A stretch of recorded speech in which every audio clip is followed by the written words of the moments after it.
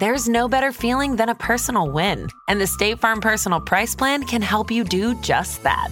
Talk to a State Farm agent today to learn how you can bundle and save with the Personal Price Plan. Like a good neighbor, State Farm is there. Prices are based on rating plans that vary by state. Coverage options are selected by the customer. Availability, amount of discounts and savings, and eligibility vary by state. Vacation alert from the 3-row Jeep Grand Cherokee L. Mama and Papa want to go hiking. Los abuelos want to relax at the beach. And the kids want to go to the amusement park. With seating for up to 7, you and your loved ones can enjoy all these adventures and more. Jeep. There's only one. Visit Jeep.com to learn more. Jeep is a registered trademark of FCA US LLC. This episode is brought to you by Essentia. A better you starts with better hydration. Essentia is on a mission to inspire people to do what matters most. Their proprietary ionization process transforms water from any source into ionized alkaline water, providing water that's 99.9% pure with a pH of 9.5 or higher. Essentia Overachieving H2O, the #1 ionized alkaline water. Shop now. Hi, I'm Wendy Zuckerman and you're listening to Gimlet Media's Science Versus. This is the show where we pit facts against pharmaceuticals. Today we're tackling one of the biggest mental health questions of the decade. Do antidepressants really work? Now, if you're feeling depressed or you just want to talk to someone, in the US, you can call the National Suicide Prevention Lifeline at 1-800-273-8255. That number will be on our website along with other resources. Currently, I'm on trazodone, Prozac, venlafaxine, Wellbutrin, citalopram, bupropion, Lexapro. We are well and truly living in the age of antidepressants. More than 1 in every 10 Americans over the age of 12 take antidepressant medication. That's according to the Centers for Disease Control. And over the last 2 decades, the number of Americans on the meds has jumped nearly 400%. But it's not just Americans who are popping these pills. Globally, the number of people on antidepressants has increased over the decade. Since the late 1980s, these pills have been considered a major breakthrough in the treatment of depression. But in 2008, a study came out that cracked the industry wide open. It said that antidepressants work about as well as a sugar pill, and because of that, there is little reason to give these pills to most people suffering from depression. Headlines came out screaming, "Antidepressants don't work," and a media frenzy began. For the millions of patients struggling with depression, putting their faith in medications to feel better, this won't come as happy news. The fight is about antidepressants. The medical community is at war. And the war rages on today, with academics continuing to pump out papers and books with titles like Ordinarily Well, The Case for Antidepressants, and then those on the other side calling antidepressants the Emperor's New Drugs. Meanwhile, patients are left in the middle, not knowing whether they should take the drugs or not.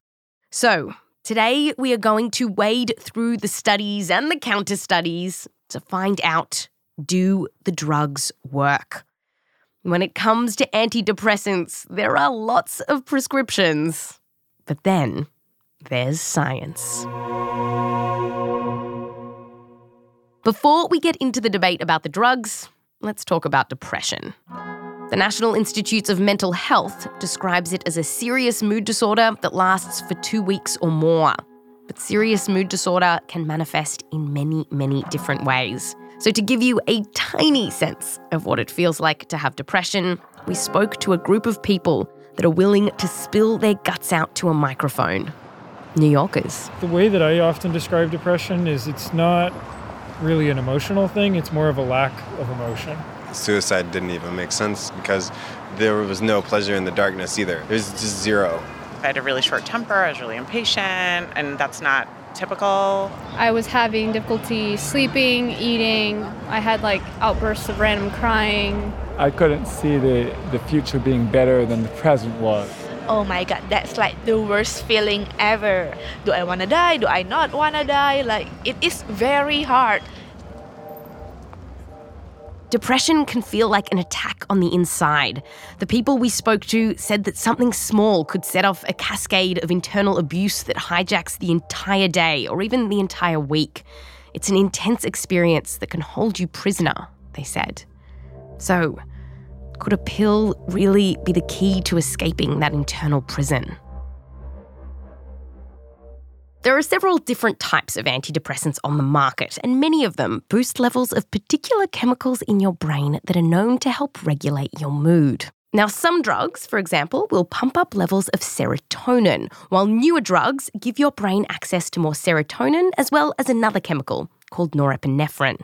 On the website of one of the country's best-selling antidepressants, it says, quote, experts believe that depression results when certain chemicals in the brain are out of balance, end quote. So, an injection of these certain missing chemicals should be making people happy. But what if the chemicals in these drugs aren't actually doing anything? There's an intriguing body of research that suggests the power of these drugs doesn't come from any chemical inside the medication, but rather from the power of placebo. The idea of placebo is basically that your thoughts can change your biology. So with depression, you could be taking a pill that is actually just a sugar pill, but if you believe it's the real medicine, then you'll feel better, just because you expect to. And the placebo effect can change how we respond to all kinds of things, from pain relief to hypnosis to the treatment of irritable bowel syndrome. And it's this thing that Irving Kirsch, a psychologist and researcher, has devoted his career to. And he's the one that did that study in 2008 on antidepressants, the study that sparked this whole debate over whether these drugs work or not. My name is Irving Kirsch. I'm the Associate Director of the program in Placebo Studies at the Harvard Medical School. And my favorite color is, believe it or not, black. Maybe I like black and red, the anarchist colors. Interesting for a man who's trying to tear down the way that we treat people with depression. Now, Irving has studied the placebo effect in all sorts of things. But in the 1990s, he started to get curious about the placebo effect in people with depression, because he thought that depression would be exactly the kind of condition that would have a big placebo effect. One reason for that is that a core feature of depression is hopelessness, a sense of hopelessness. One of the things they're hopeless about is ever getting better. And so now they've got there's a new kind of drug coming out that hasn't been tested yet. It's being tested in this new clinical trial. Maybe that will work. That's something that might instill a sense of hope. Irving went about studying antidepressants by getting clinical trial data from the Food and Drug Administration. These are the guys that approve whether drugs are allowed to be on the market. Because the thing is that the placebo effect is such a powerful effect that to get a drug approved by the FDA, drug companies have to consider it in their trials. Typically, what drug companies will do is they'll get a group of people, they'll give them a particular drug that they're testing, and then they'll get another group of people and they'll put them on a placebo. Then the company pretty much has to show that the drug worked better than the placebo. But here's the thing. Drug companies don't have to publish all of their studies, so they can pick and choose what they release to make their drugs look better than perhaps they are. Now, this is currently changing, but at the time that all of the antidepressants on the market were approved, that was the system. So, Irving did some detective work, got all of the data, the published and the unpublished stuff. And what did he find? The surprising thing that we found was that the people got better when they were taking the drug, but they also got better when they were taking the placebo. And the difference between the response to the placebo and the response to the active drug was much smaller than one would expect from a treatment that had been heralded as constituting a revolution in the treatment of depression. To him, this discovery was a real breakthrough, something that could change the way that depressed people are treated. But many of his colleagues didn't feel that way. The reaction was of many people, well, this can't be true. Of course, antidepressants work. Then came even more research suggesting that Irving was onto something. Around the same time as Irving's 2008 paper came out, scientists were discovering that the claim that the drug companies were making about people with depression needing to boost certain chemicals in their brain wasn't right. In fact, it turned out that people with depression weren't necessarily low on certain chemicals and didn't need them to be topped up. Now, there are other theories about how these drugs work. But the truth is, we still don't know what these drugs are doing. So could it really be all placebo? Irving published more and more papers in 2012, 2014 and 2015, all finding that antidepressants really aren't that much better than a dummy pill. But doctors keep writing prescriptions for antidepressants. Irving says it's because they too are being fooled by the placebo effect. And he says there is a rich history of mistaking placebo for effective medicine. And that's why for so many centuries, bloodletting was thought to be an effective treatment. You have to go back and you'll see the kinds of treatments that they used to use successfully in the history of medicine. It included things like frog sperm and feathers and fur and spiders that were given as treatments that people would ingest, and if it didn't kill them, it might make them better. And that's part of the history of the placebo effect. And how did they get the frog sperm? I have no idea. Good question. Now, to be fair, the psychiatrists that we spoke to said, yeah, we get it. We know that not everyone who is depressed should be given these pills. And lots of psychiatrists, in fact, won't prescribe drugs for some of their depressed patients. The National Institute for Health and Care Excellence, a leading health agency in the UK, specifically says that people with mild depression usually shouldn't be offered antidepressants. They suggest other things, like therapy. But Irving and his research are taking this debate one step further and saying that antidepressants are essentially frog sperm and that no one, not even those who are suicidal, should be on the meds. Not even the very most depressed patients. No one shows that much difference between drug and placebo, not even close. Irving doesn't see patients anymore. But at the time his research started coming out, he did. And he was so confident in his findings that he changed the way he treated his patients. When I started seeing the data, I stopped referring clients that I was seeing for antidepressant medication. So, even if he's right and antidepressants are all placebo, who cares? What's the problem with giving people sugar pills if it'll make them feel better, if they can get out of bed and go to work? Who cares what's doing that? Just give the people their frog sperm. Well, not so fast, says Irving. There's something else to consider here. The frogs. No, there's actually something else to consider here. Lots of something else's. These drugs have many side effects.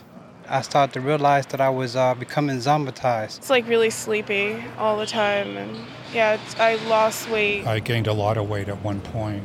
Like I was like 3 steps behind my actual body. I had loss of sex drive and I gained some weight. At the beginning, I had a shockingly low libido. It affects you sexually. Stuff down there does not work when you're on it. A 2014 analysis of a bunch of studies found that on average, around 30 to 50% of adults treated with antidepressants had some kind of sexual problem from taking their meds. There are also rare but noted side effects like having heart problems or being at an increased risk of gastrointestinal bleeding. And Irving says that this list is even longer. He points out that drug companies don't always publish their side effects.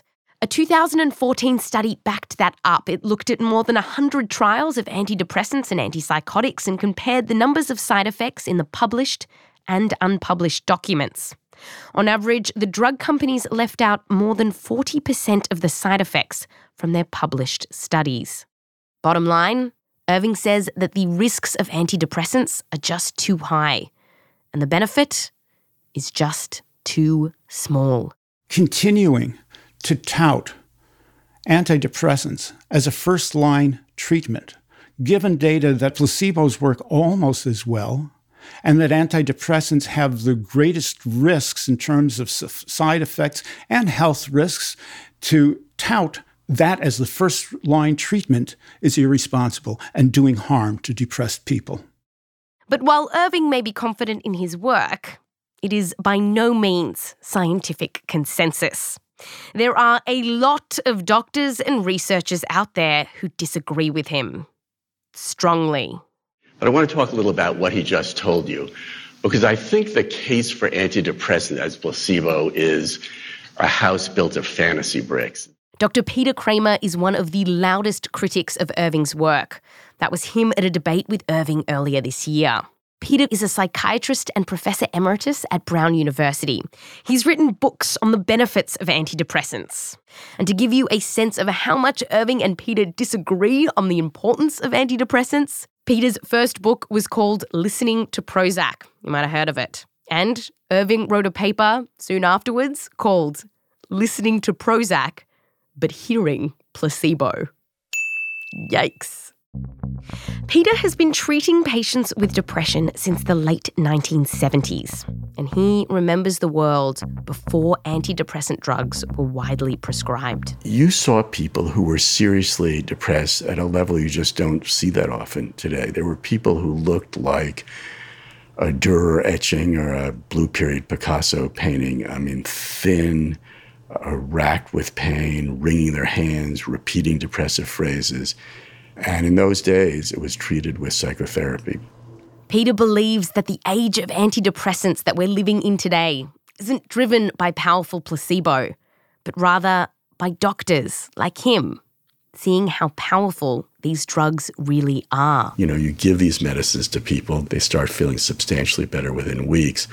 I think when doctors saw how well these medicines worked, often they were impressed and adopted them wholeheartedly. And the thing is that Peter relies on a raft of studies to back up his belief that antidepressants are better than dummy pills.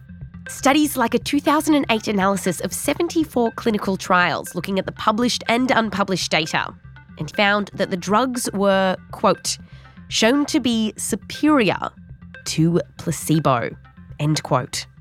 Well, there's just a host of evidence that antidepressants do outperform placebo. And, I think the debunking case is just bad science. So, what is going on here? And how can everyone have their own studies to back up the exact opposite conclusion, especially when, get this, they are all using clinical trial data that they got from the FDA? How can they get the exact opposite answer? Is it magic? No. Madness? No.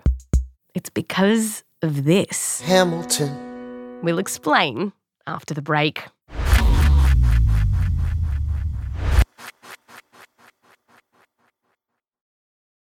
This episode is brought to you by Indeed. We're driven by the search for better. But when it comes to hiring, the best way to search for a candidate isn't to search at all. Don't search, match with Indeed. Use Indeed for scheduling, screening, and messaging so you can connect with candidates faster. And listeners of this show will get a $75 sponsored job credit to get your jobs more visibility at Indeed.com/science.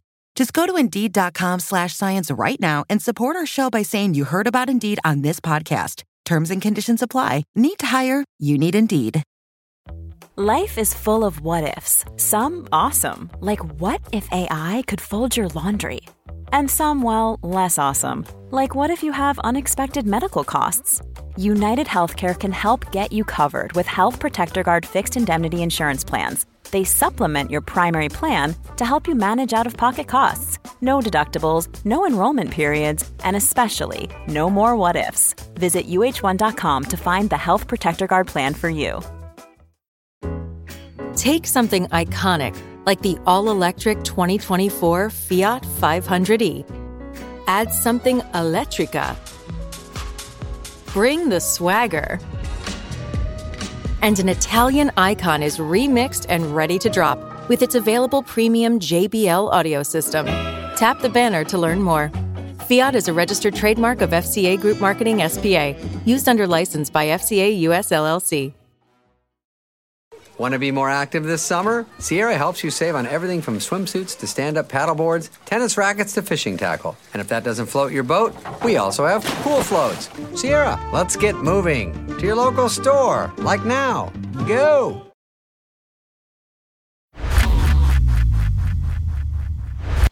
Welcome back. We've just introduced you to two professors with very, very different ideas about antidepressants. They both have studies to back up the claims that they are right. What magic are they using to get their results? No magic, except for the magic of statistics. It all has to do with the tool that you use to crunch the numbers and see whether a drug works. So children, snuggle up and let me tell you a tale of how depression drugs get on the market and how scientists use the same data to make their own arguments. It all starts when you measure how sick someone is. You have to do this in a clinical trial, so then you can see whether someone improves or not after they've taken a pill or after they've popped a placebo. Now, while doctors can check your blood pressure for hypertension or do a test to see if you've had an infection, researchers are yet to find an objective test for depression. So, to figure out if someone has improved after taking antidepressants, they have to ask all these questions about how you're feeling, and then they tally up the points, and then they use those results to rank their patient's symptoms on a scale to see just how depressed they were before and after taking the drugs. And there are a few different scales that you can use for depression, but one of the most popular is called the Hamilton scale. Yes, the Hamilton scale. And it's been used for more than 50 years. This survey includes questions like, do you think that life is not worth living? And if you do, you get 1 point on the scale. But here's another question on the same scale. Do you have heavy feelings in your abdomen? Like, are you feeling constipated? If you do, you get 1 point.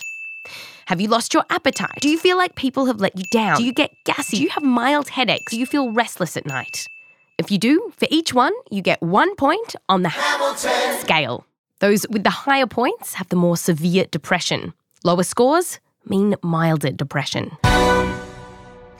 Now, in a drug trial, researchers will take the patient's scores at the beginning and end of a trial, looking to see what's changed. And they'll be specifically looking for the difference between how people's scores changed if they were put on the placebo and how people's scores changed if they were put on the drugs. The goal here is for researchers to see if there is a significant difference between the effects of placebo and the effects of the drugs. And this is important because it's where Irving, Dr. Placebo, and where Peter, Dr. Prozac, diverge. I didn't want to be Dr. Prozac. Okay. So it's here where Dr. Placebo and I'm not Dr. Prozac diverge. You see, like we said before, it's all about how you crunch the numbers. There's statistical significance, which is what Peter points to help make his case that antidepressants work. It's been the gold standard of measuring drug effectiveness for decades, for all drugs, not just antidepressants. And statistical significance measures whether the results of your clinical trial were not due to random chance. That is, they weren't just a fluke. But there is also something called clinical significance, which is a higher bar to jump. And this is what Irving, Dr. Placebo, uses. And this is a test that's supposed to more accurately reflect the patient experience. That is, whether the patients feel like the drug is actually working. So when Irving says, even with the most severely depressed, you don't get a meaningful difference. What he really means is this. There's a statistically significant difference between drug and placebo, but it's not a clinically meaningful difference. So, statistical significance. This is what we will call the low bar. because it's simply asking whether the difference found between the placebo and the drug was not due to random chance. And clinical significance, that's the high bar. Do people feel better on the drugs? So this is what the debate is all about, and it's why it's such a hot media topic, because it's all about statistics. So, now that we're all together on this one, low bar, high bar, let me tell you a little bit more about the high bar. The high bar was determined by a leading public health body in the UK, and it requires that people taking the antidepressants improve by at least 3 points on the Hamilton scale compared to those on placebo. It's worth pointing out that Irving is not alone in wanting to use the high bar. Even beyond depression research, in many areas of medicine, there has been a long push to use higher benchmarks than statistical significance. Now, in theory, it's a great idea to use a high bar to judge a drug's effectiveness, right? To show that the changes you see are going to be important to the patient. But there are real questions about whether the scale used to set this bar, the Hamilton scale, can actually do that.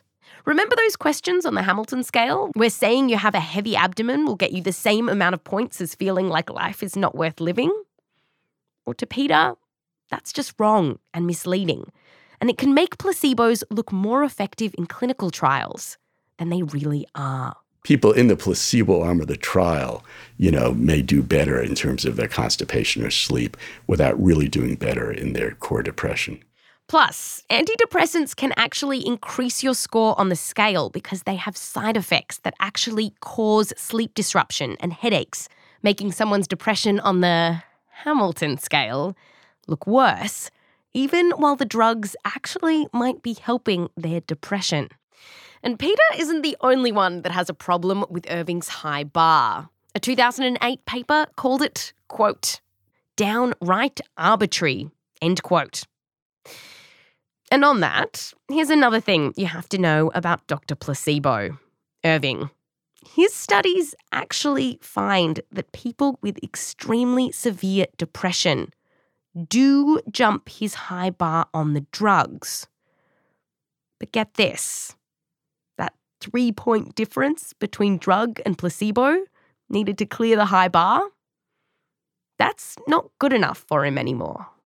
Now we have found out that even that would be an overly liberal and overly lenient criterion, and you would need a 7-point change in order for somebody to be rated by their clinician as minimally improved. Now, that should be someone, if you're getting any benefit, it should at least be minimal improvement.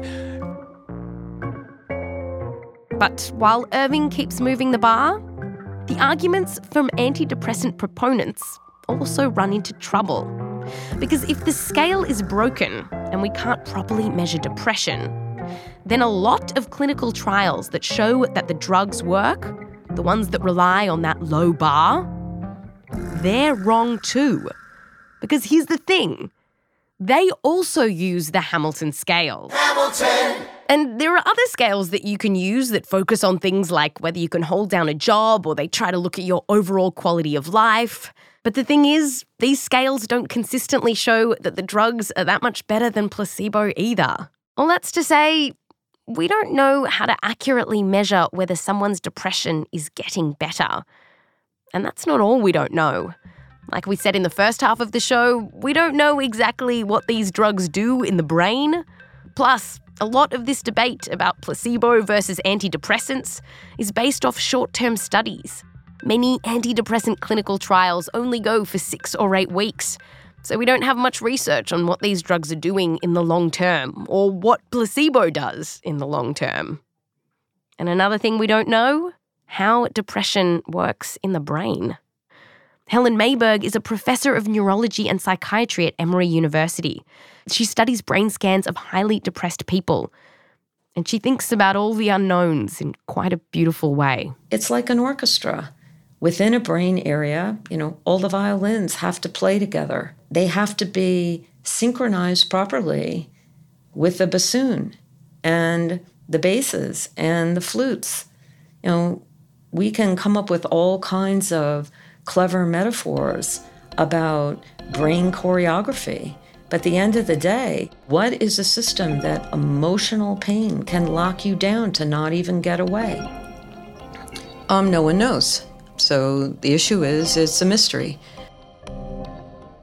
Given all of these mysteries and unknowns here, Helen says a drug that clears the low bar, statistical significance, might actually be important. It might just be enough of a lift for some people. How can anyone judge statistically what's a meaningful clinical change? It's like if you're trying to get up the side of a mountain and the placebo gets you part of the way, but it's that extra kick that gets you over the ledge from the active drug.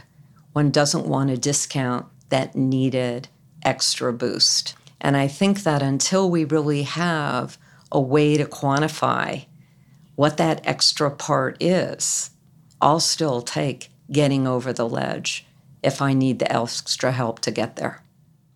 Still, though, the fact that this whole debate is about a little lift kind of tells you that on average, the drugs aren't that great.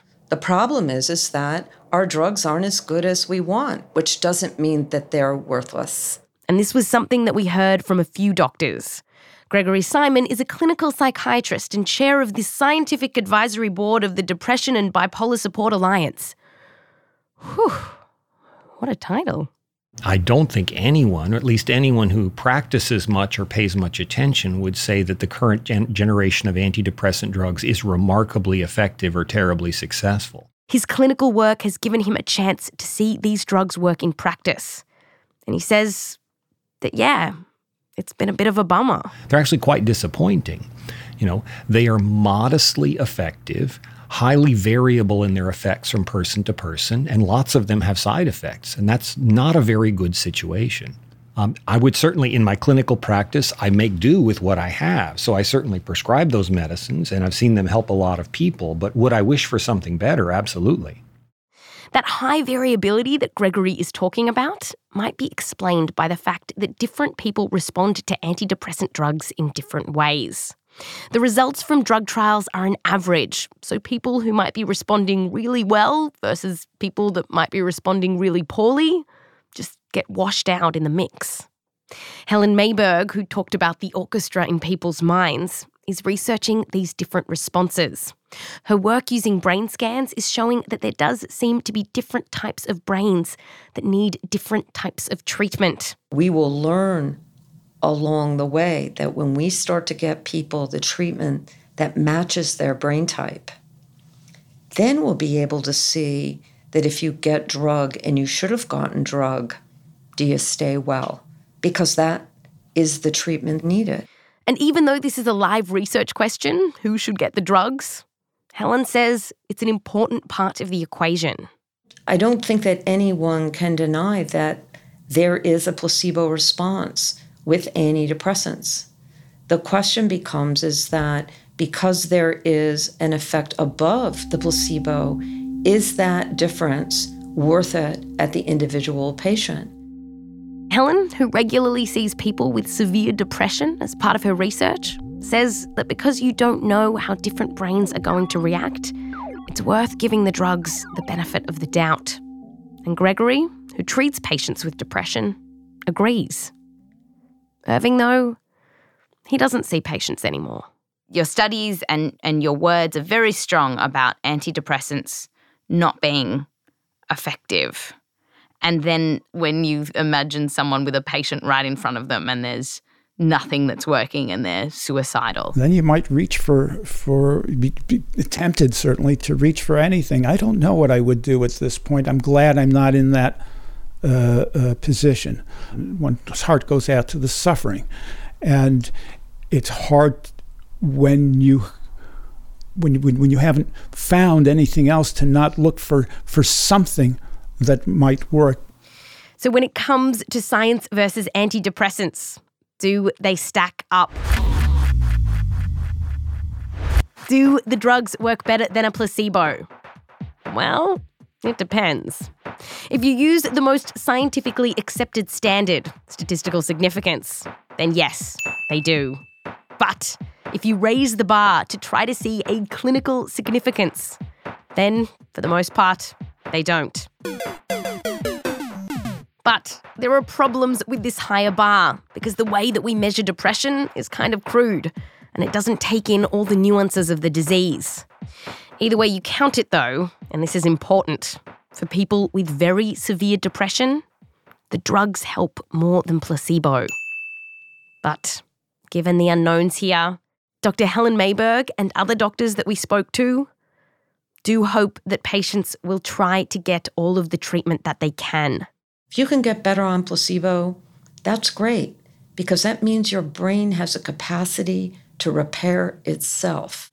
But if someone does take a sugar pill and continues to do badly, I would certainly hope that the fear of side effects wouldn't stop people from actually entertaining the idea that an actual antidepressant medication or other treatment might be in their best interest.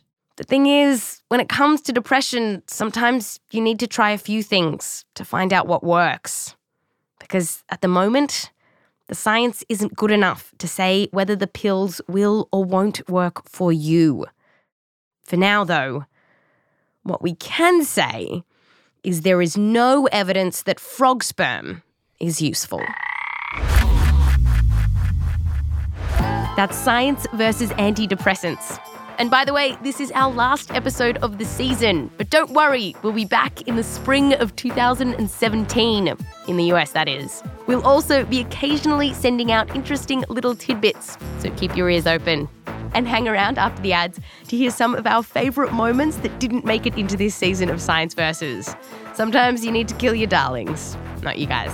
We love you guys. This episode has been produced by Heather Rogers, Diane Wu, and Shruti Ravindran. Our senior producer is Caitlin Sori. Edited by Annie Rose Strasser and Caitlin Kenny. Fact-checking by Michelle Harris. A big thanks to Carly Schwartz for sharing her story with us, and to all the New Yorkers who were happy to share their very personal stories with a complete stranger holding a microphone. That's why we love New York. Sound design and music production by Matthew Boll, mixed by Martin Peralta and Bobby Lord. Music written by Martin Peralta and Bobby Lord. You can always keep in touch on Twitter. We're at Science Versus, that's Science VS, or on Facebook. Yes, we are on the Faces. We are also doing our very first live show in Toronto for the Hot Docs Podcast Festival on November the 19th. So go to Toronto, have a visit. Toronto. Sorry, I meant Toronto. You don't pronounce the T. Learning. Thanks to everyone who helped get our new season of Science Versus off the ground. The engineering team at Gimlet, Alex Bloomberg, Caitlin Kenny, Austin Mitchell, Annie Rose Strasser. A big thanks to Leopold Rogers and the whole Rogers clan and the Ludwig family, the Sori fam, Joseph Lavelle Wilson, and all the Zuckerman family, the original Science Versus fact checkers. We couldn't have done it without you.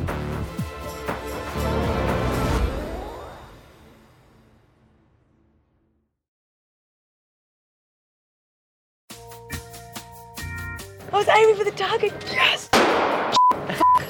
People can come at you with a bat. They can come at you with a tomahawk, with a car, with a pointy stick. Tomahawk was your second one? Yeah, I just happened to buy one tonight. No bug spray. No bug spray. The guy's like, you go to Sam Houston? I'm like, no, I'm a journalist. I'm going to look at dead bodies. We need bug spray. And he's like, oh.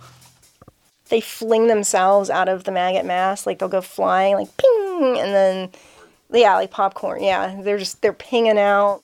The idea that a kind of Hollywood-style thrusting into the vagina was going to give you sexual pleasure and that harder thrusting was going to give you more. Ay, mami, tiene tan curvas y yo soy sin freno. Like, you've got so many curves and I don't have any brakes on my car. That's a cute one. A little farther away. What is your name? My name is Heather. What's your name? Leo. You are becoming more and more convinced that Joe is in love with you. And just in case, can you just tell people they're not in love with Joe? You're not in love with Joe. You don't even know who Joe is. It just so happens my boyfriend's name is Joe. You're in love with Joe. You're in love with Joe.